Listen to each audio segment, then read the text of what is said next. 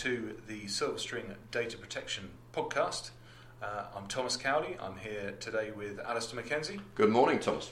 Alistair's our CEO, and it seemed entirely appropriate to get him in to have a chat about trends in the industry. So Alistair is a veteran for, you probably don't even want to say how many years, do you? I'd rather not say right now, Thomas. And is highly focused on data protection. What we wanted to do was just this time of year, and if you're listening out of season, it's December at the moment, everyone starts to look at, well, what are the trends? Where have we been? What have we seen? Where are we going to? So looking back, looking forward, 2018, 2019.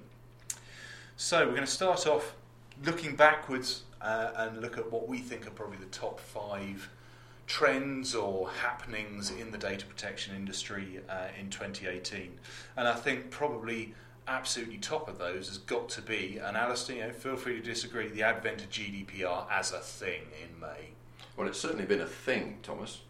It has, and we've seen an awful lot of chat about it, and people making changes to their estate and starting to see it as a real threat to to their wealth more than anything, because if they don't get these things right, there is the risk that they're going to encounter fines and investigations, a lot of regulatory pressure on that.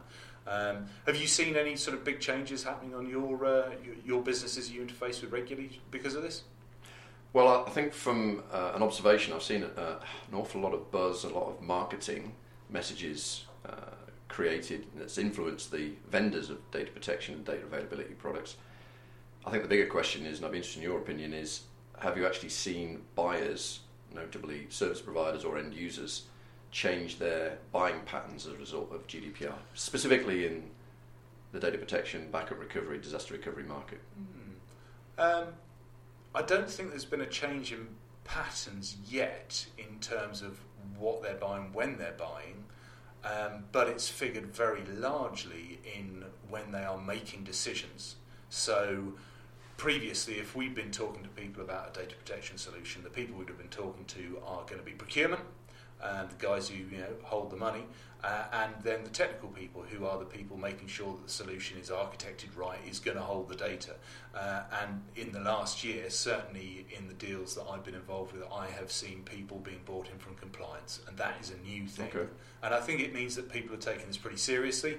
They are aware of its impact because of those marketing messages you spoke of, which are coming, I think, from all of the big data protection and storage vendors. They're all talking about, what happens with GDPR and why you need to be aware of it. But have you actually seen any clients, customers rip out or replace legacy systems simply because of GDPR, or has it more been about how can we make best use of the features that we currently already have within our data centres, within our environment, to accommodate GDPR? I don't think it's a rip and replace in general. And one of the things that I think we find in the industry is that people run on rails. There is what I describe as a cadence to what happens. People make decisions on cycles, on annual cycles, and they make changes. And I think that is filtering through now, but I don't think we've seen the full force of it, because some of those anniversaries, because they might be 3-year deals they're tied into, they haven't happened. But I think we are going to see that increasingly. I don't think I've actually signed off a deal to rip and replace, but I can definitely see some on the horizon where people are looking more into solutions that will deliver search for them. That's a big thing for GDPR, being able to search across the data that you have. And I think in some of the more conventional products, it's a bit weak in that area. If it's particularly important to that customer, they are going to find themselves in a position where they're thinking about different solutions. So eventually we will see rip and replace. But given that every technology vendor in every sector of IT has tried to use GDPR to plug, promote, persuade customers to purchase their new shiny offering, specifically when it comes to data availability, backup and recovery, I'm thinking now specifically backup recovery, disaster recovery, replication. Do people normally think, when they think about GDPR and buying solutions for GDPR, do they think, backup recovery, disaster recovery, we need to look at that? Or are they looking more at things like encryption and security? I don't think it's even that. I think probably where where we are with data protection, we haven't seen the really sharp end of this, because a lot of GDPR can be accommodated in the application layer, and that is somewhere we simply don't go. We are providing the plumbing and all of the background stuff underneath that is making that data safe, that is making that data secure and protected. So I think probably we've missed the sharpest area of that, but we're going to see it increasingly impacting on our solutions, especially where people review their policies and how much data they're keeping. And that is something which we have definitely seen, where people are moving from keeping data forever to 30 days for operational reasons, and to avoid keeping more than they need. That's the big impact it's had. Has it been a driver of venture capital? We've seen an awful lot of venture capital in the backup recovery space, a lot of new startups, a lot of new disruptive innovators in the space. Is it GDPR that's driving that, or is it? I think it's folded into it, okay, but they're answering kind of wider questions in that space. So that's GDPR, the advent of it. Another thing which is a really key trend, and it's not just 2018 we've seen it, but I think we've seen it more sharply in 2018, is the acceleration of the move to cloud. And this has been driving into us for a few years. But I think the thing that is really hitting home now is that applications that were on dedicated physical servers, they're coming to the end of their life. People want to virtualize. If you're looking to virtualize, if you're making that level of change, then quite possibly you might look to move that application to the cloud, or even software as a service. So that's had an impact. Obviously, Microsoft 365 stuff's folded into that too. People still putting more and more on that platform, assuming it's secure, assuming it's a good platform for data safety. I think that is key to how we are seeing the acceleration of that move to the cloud. So it's a relatively short point there. It's a thing that's happening in the background the whole time.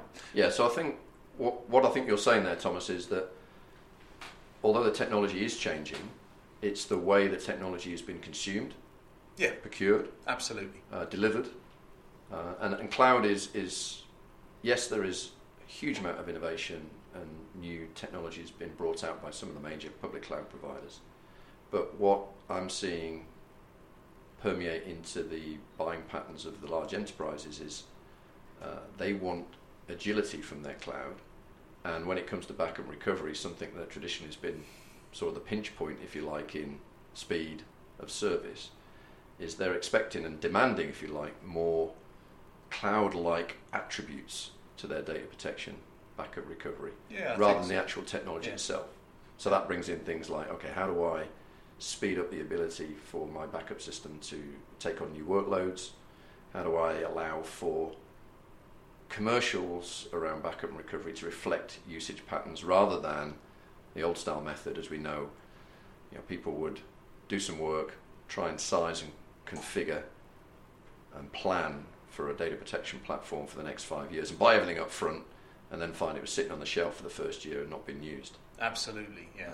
And that's just not good enough anymore, I think, for the not average at all. And financial director of and the large cloud, corporate. the cloud model there again comes into play, doesn't it? You buy what you need rather than provisioning everything right there and then to last you 5 years. And the other thing is you can't forecast that as accurately now as people are moving applications to the cloud. So you don't have the year-on-year growth of stuff on site. It's moving out to the cloud where it becomes, if you like, an invisible capacity away from what we see on site. So that's the move to the cloud. Number 3, snapshots rule and data reuse. This is a major trend in data protection, isn't it? Absolutely, and I think there's 2 things driving that. One is lack of patience and urgency. So nobody can be without their data for very long. They start getting panic attacks if they can't access a file. So if something isn't available, they expect to have it back now. They don't want to wait. They don't want to raise a call with their IT support department. And so speed of recovery, I think, is driving that. Snapshots are so snapshots, that, really are. And also self-service. Yep. Why should an application owner or a DevOps developer have to go to his IT support department, his backup administrator, to bring a file back if they can take control themselves? And Snapshot gives that level of simplicity that allows for that self-service function. And it kind of bounces off the whole virtualization trend as well, because you are able to just provision stuff by policy too. So you might not need to ask your backup administrator to get it protected. It's protected by default by snapshots on your disk array or whatever it is you've got. So it's a background function. Yeah, absolutely. I think data reuse as well, because you're taking the snapshots, you can reuse them much more easily. It ties into DevOps as well. If you have stuff that you've got which you've snapshotted, you can reuse that for other purposes. Obviously, analytics is a common one. So, and this is one of the things that might drive people away from tape, is that they want stuff to be able to be brought back really quickly and easily. Data reuse, so you put it on disk as a snapshot, bring it back so you can reuse that for analytics or other purposes. Test and dev is another one, it is something which people are starting to take for granted. Well, just to hold you up a little bit there and slow you down, Thomas, in terms of looking at 2018, the term data reuse, we've certainly seen that grow in usage. Certainly as a buzz term. My only observation is, I hear about it a lot. Is it a bit like teenage sex? Everyone's talking about it, but no one's actually doing it. Have I yet seen people actually implement these new data protection products simply for the function of, or the use case of, data reuse? I'm not so sure. And it's a little bit like the term data lake. Just because there's a whole body of water there doesn't mean say I want to drink it. Might want to swim in it or water ski on it, but do I want to drink it? I'm not so sure. So I'm still, jury's out for me really on that usage pattern around data reuse. Yeah. Number 4, commoditisation of data protection. This is something you would have thought we'd be really concerned about as a data protection specialist, the commoditisation of it. And it is something we're seeing a lot of, certainly in smaller organisations where they can buy products like Veeam off the shelf. But I think the organisations we are more commonly involved with are larger organisations, and the reason they come to us and the reason they talk to us specifically is the quality of service. So although we are seeing commoditisation of licensing, commoditisation of hardware, commoditisation of putting your data into the cloud or wherever it's going, I think it's not a defence, it's our extra value is that quality of service, that we are using commoditised bits of kit to deliver a very high quality service. So I don't think it's something that concerns us, is it? Well, I think it's like anything. I mean, if you look at the automotive sector, the materials that go into making a modern car today are commodities, steel, rubber, things like that. But it's how you put it together and how you configure it and how you drive the car that become the differentiating factors. So yes, certain elements of backup and recovery is becoming commoditized, in particular some of the target devices, what media it goes on, they're very much under financial cost pressures. But ultimately people know that what they're keeping on those systems it's their data. And data is only increasing importance. So ultimately the service, and we come back to that point, is what's going to be the differentiator, and that doesn't go away. No. And finally, from 2018, what's been happening is the march of the appliances. And we've seen this over the past probably 18 months, maybe plus. This is where we are looking at what might be referred to as new generation data protection appliances. Common players in this would be not Zerto, that's not an appliance. No. Would be Rubrik and Cohesity. I think they're the big punchy providers in this space, with some really interesting functionality. Both of them have started from a standpoint of providing those as tin-based appliances. Where are they going to go in 2019? I think we'll see. They are some really stand-up products, though, with some really clever solutions. So I think that rounds out 2018 nicely, and we'll come back to the march of the appliances. Okay. So let's look forward to 2019. And I have to say that when I started out in business, I worked with a consultant who said, when you're crystal ball gazing, all you're going to see is a load of crystal balls. But let's take that risk and see what we can see going forward for at least the next 12 months. You're not going to hold us to it, though, right? Oh, no, absolutely. We'll look back on this in 12 months' time and we won't laugh at all because we'll have got it all right. Or not. So, I think there are some nailed-on things here. Number 1, the further growth of as a service and the commoditisation that we're talking about just now. And as we see more and more data protection solutions being offered as a service, well, and this is where Zerto comes in. You might want to put your replication in the cloud for instant recovery when you're being really under a lot of pressure for those critical applications. But what good is that commodity service unless you've got a high quality service layer over that and some really smart guys managing it? And this comes back again to the sort of managed services that we offer. I think it's where we see things are going to happen. What are your thoughts on it? So I think there was a drive to simplify, and you mentioned through the appliances. So, whatever my workload, I've got a solution that's going to solve all my problems, and that clearly didn't happen. And as IT's become quite fragmented, you've got multi-cloud, multi-vendor technologies, multi-operating systems. You've seen in many companies a proliferation of different vendor technologies.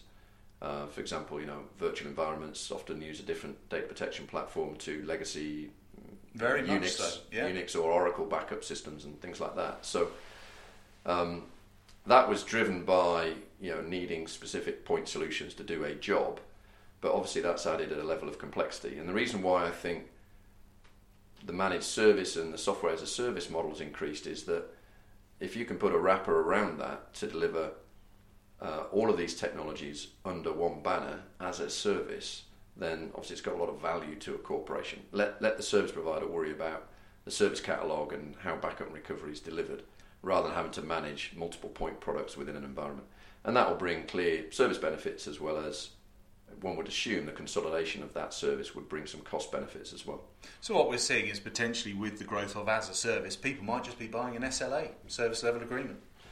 Well, nobody wakes up in the morning thinking about, what is my backup software doing today? They just assume it's a thing that runs in the background and protects their data. So ultimately what they care about is the SLA, and whether that's internally driven or whether it's managed by an external service provider doesn't really matter.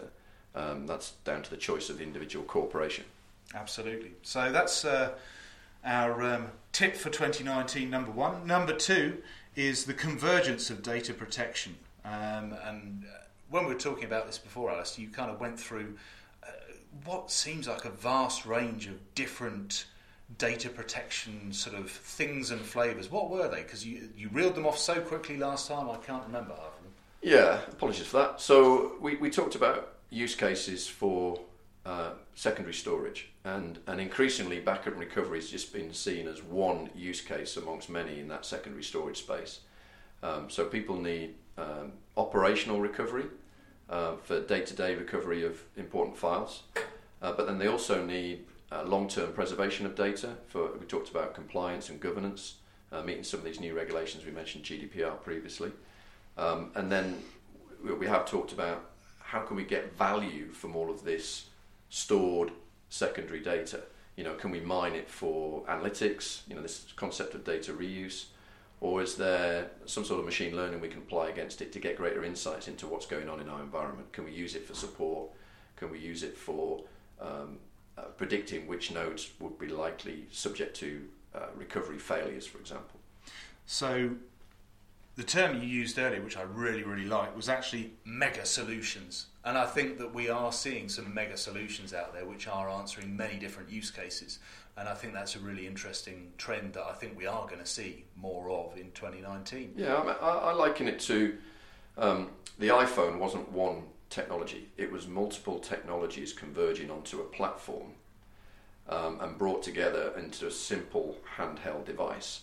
And that convergence, I see the same thing happening in backup and recovery and disaster recovery, is that I don't want multiple technology. If you can sort me out with a solution, that could be a software defined solution, or it could be an appliance, bringing all of those functions together just makes the life of the IT administrator and the IT department in general that much simpler. Let's also not forget procurement, because if they can go from multiple vendors to one vendor, it's a lot of time saving and potentially money saving. So, convergence of data protection solutions.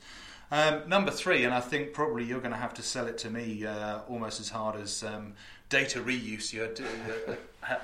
You brought contention on that, because I saw a thing recently and it really did spring to mind to me. What's the difference between machine learning and AI? Machine learning is probably scripted in Python, whereas AI, it's on PowerPoint. So where do you see, because this is something that Alistair felt very strongly about, the rise of AI into data protection? Because it is obviously a big move at the moment. Where do you see that cutting in 2019, whether it's in our area or other areas of data protection? Yeah, so like we've said before, machine learning is a tool, and it's a tool that's in demand, particularly in the IT department, because with IT budgets under constraints,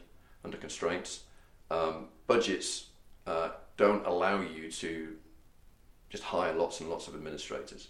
And with the pressure to transform businesses caused by business transformation, business disruption, that leaves less resource to do some of those mundane administrative housekeeping tasks. And backup recovery, as we know, is often deemed a necessity, a housekeeping task. A necessity, but still a housekeeping task. So anything that can bring automation into play to be used by the specialists, backup administrators, disaster recovery specialists, as a tool to help them do their job can only be a good thing. And one of the use cases we see is obviously within that backup environment, if you can extract that into a metadata layer, you've got all of that trending information. Surely there's some observations that a machine can pick out much quicker and much more regularly than a human operator. I think we're touching on another thing which is probably slightly outside of our sphere, but I keep on seeing buzzwords being thrown about: robotic process automation, which I keep on seeing the rise of vendors in that space. So I think it ties back into the rise of AI in what we do on our day-to-day jobs in business.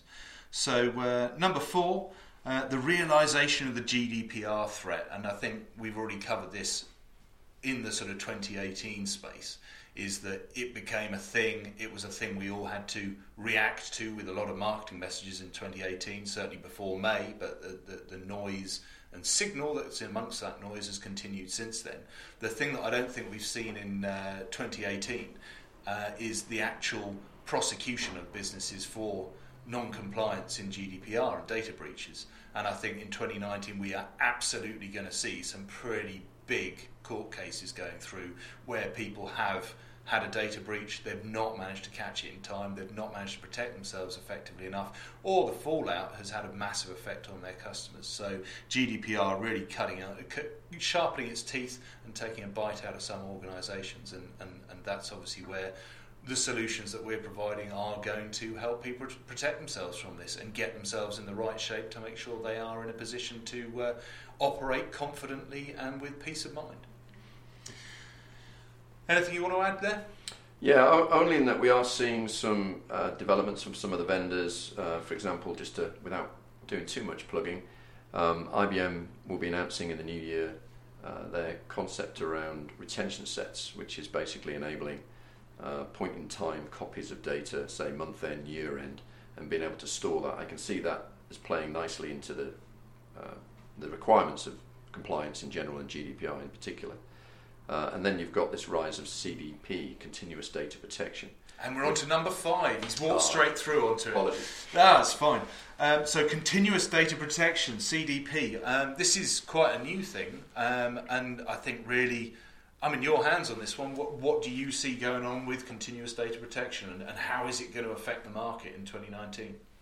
Well, you referenced how long I've been in the data protection and storage market, Thomas, before, and certainly when I first entered this market, the idea of a nightly backup, run obviously when the office was closed, no work was going on. The only thing you had to worry about was performing the housekeeping task of backup in between the mainframe batch run, and once a night was good enough. But now that we're into very fast, agile development of applications and always-on business trading, the concept of it being acceptable downtime to have potentially lose 24 hours worth of productive work or 24 hours worth of created data is just unacceptable. So what we're seeing is the advent of through the concept of CDP, continuous data protection, snapshots, continuous replication as well, is providing that resiliency layer, that availability layer that is taking copies of your data, not just every 24 hours, but every hour or potentially every few minutes. It's just, for some applications, it's becoming a necessity rather than nice to have. And I think probably more than that, we're going to see CDP replacing straight replication, where people have replicated servers where they're looking for synchronous replication for their critical apps. Continuous data protection does it in a different way, provides much the same level of protection, and I think potentially more than that is going to allow us to orchestrate that too when we're looking at recovery. So yeah, I think that is a pretty big trend that we're going to see going into 2019. So top 5 from 2018, top 5 from 2019. Thank you so much for listening. We've been Silverstring. This is the Data Protection Podcast, and we'll look forward to you listening to us again. Thanks, mate.